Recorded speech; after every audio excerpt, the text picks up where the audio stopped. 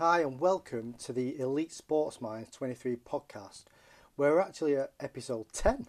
So releasing a podcast a week over 10 weeks.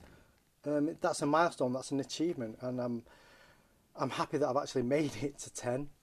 And on reflection, we've looked at the 7 pillars of growth, which are 7 areas of our lives that we need to spend time and understanding to help us improve our performances.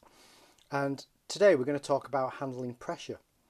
So what you say to yourself matters, and Henry Ford said, whether you think you can or whether you think you cannot, you're right.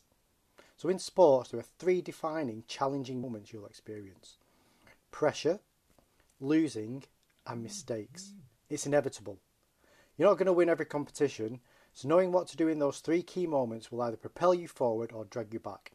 So in this episode we're going to talk about handling pressure. So your mind drives your performance and actions. And imagine a finely tuned car, a supercar ready to race and show the world what it's capable of. Its shiny exterior and powerful engine is ready for action. But it needs a driver.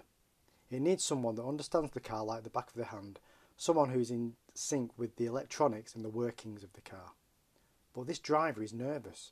He's cracked under pressure before, and now with this brilliant car he feels under even more pressure.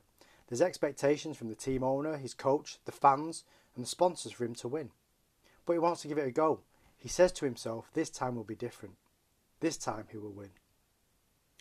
When we experience pressure, one of 2 things happen. You either feel stress and anxiety or you thrive. Some people love pressure. They step up and take responsibility for what's about to happen and can deal with the success or failure that follows. Some shy away from the pressure, leaving the decisions to others. When I was 15 years old, a long time ago, our school basketball team had come from 19 points down to tie the game in the National Schools Basketball Final with just a few seconds remaining.